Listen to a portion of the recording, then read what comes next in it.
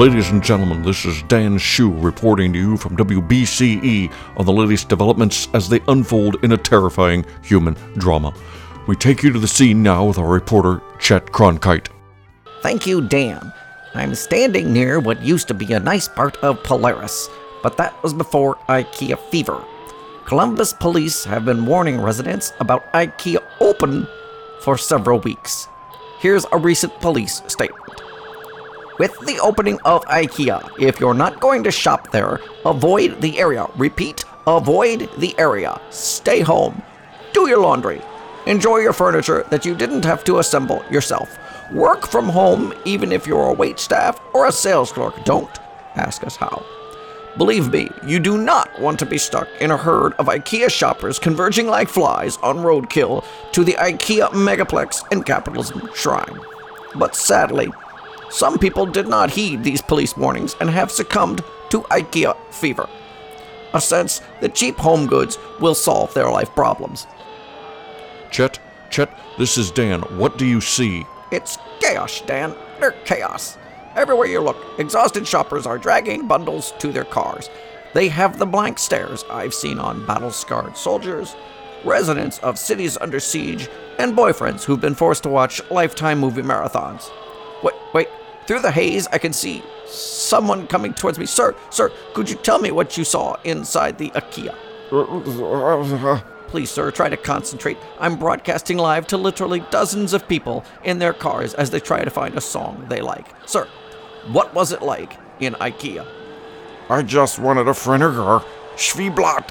Everyone in Sweden has one, why can't I? Ferngeblatt.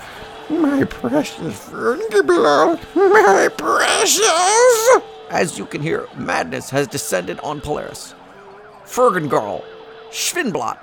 These aren't words, they're the fever dream of mad Swedes.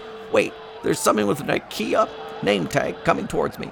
He's wearing a tall hat. Sir, were you just in IKEA? I'm sorry, sir. I don't understand. Please stop swinging that meat cleaver around. You're making me very nervous. Were you in the store when the shoppers got here? Jurg, Hundebergen shoppern folken running into me. Murgy gurdy chippity chuppy. Cut him up. Clearly, another sad victim of IKEA fever. Oh, the humanity. All the deals, you mean. Who are you? Well, my name's Shane Carson, and I survived the IKEA opening. Yeehaw! I got some mighty fine savings on dainty European stuff. Look at this, it's a Ferniger flip, made out of finely milled pine wood and fresh kitten sneezes.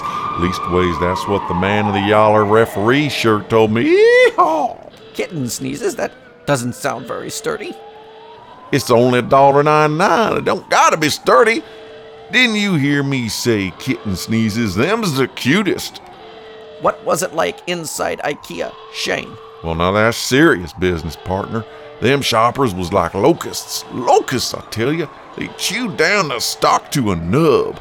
I seen the workers airlifting in unassembled couches, refrigerators, even cars, and the insatiable appetite of the American consumer finished it all off.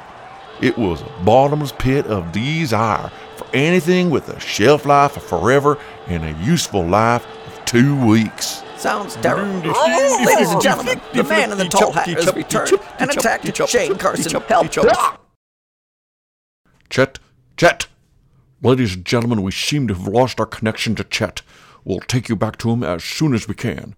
In the meantime, if you call in now, you can receive any one of a number of beautiful listener-only items, such as IKEA tote bags, Fergenfloppen, Vintenwoots, and of course, Fernenfluggen.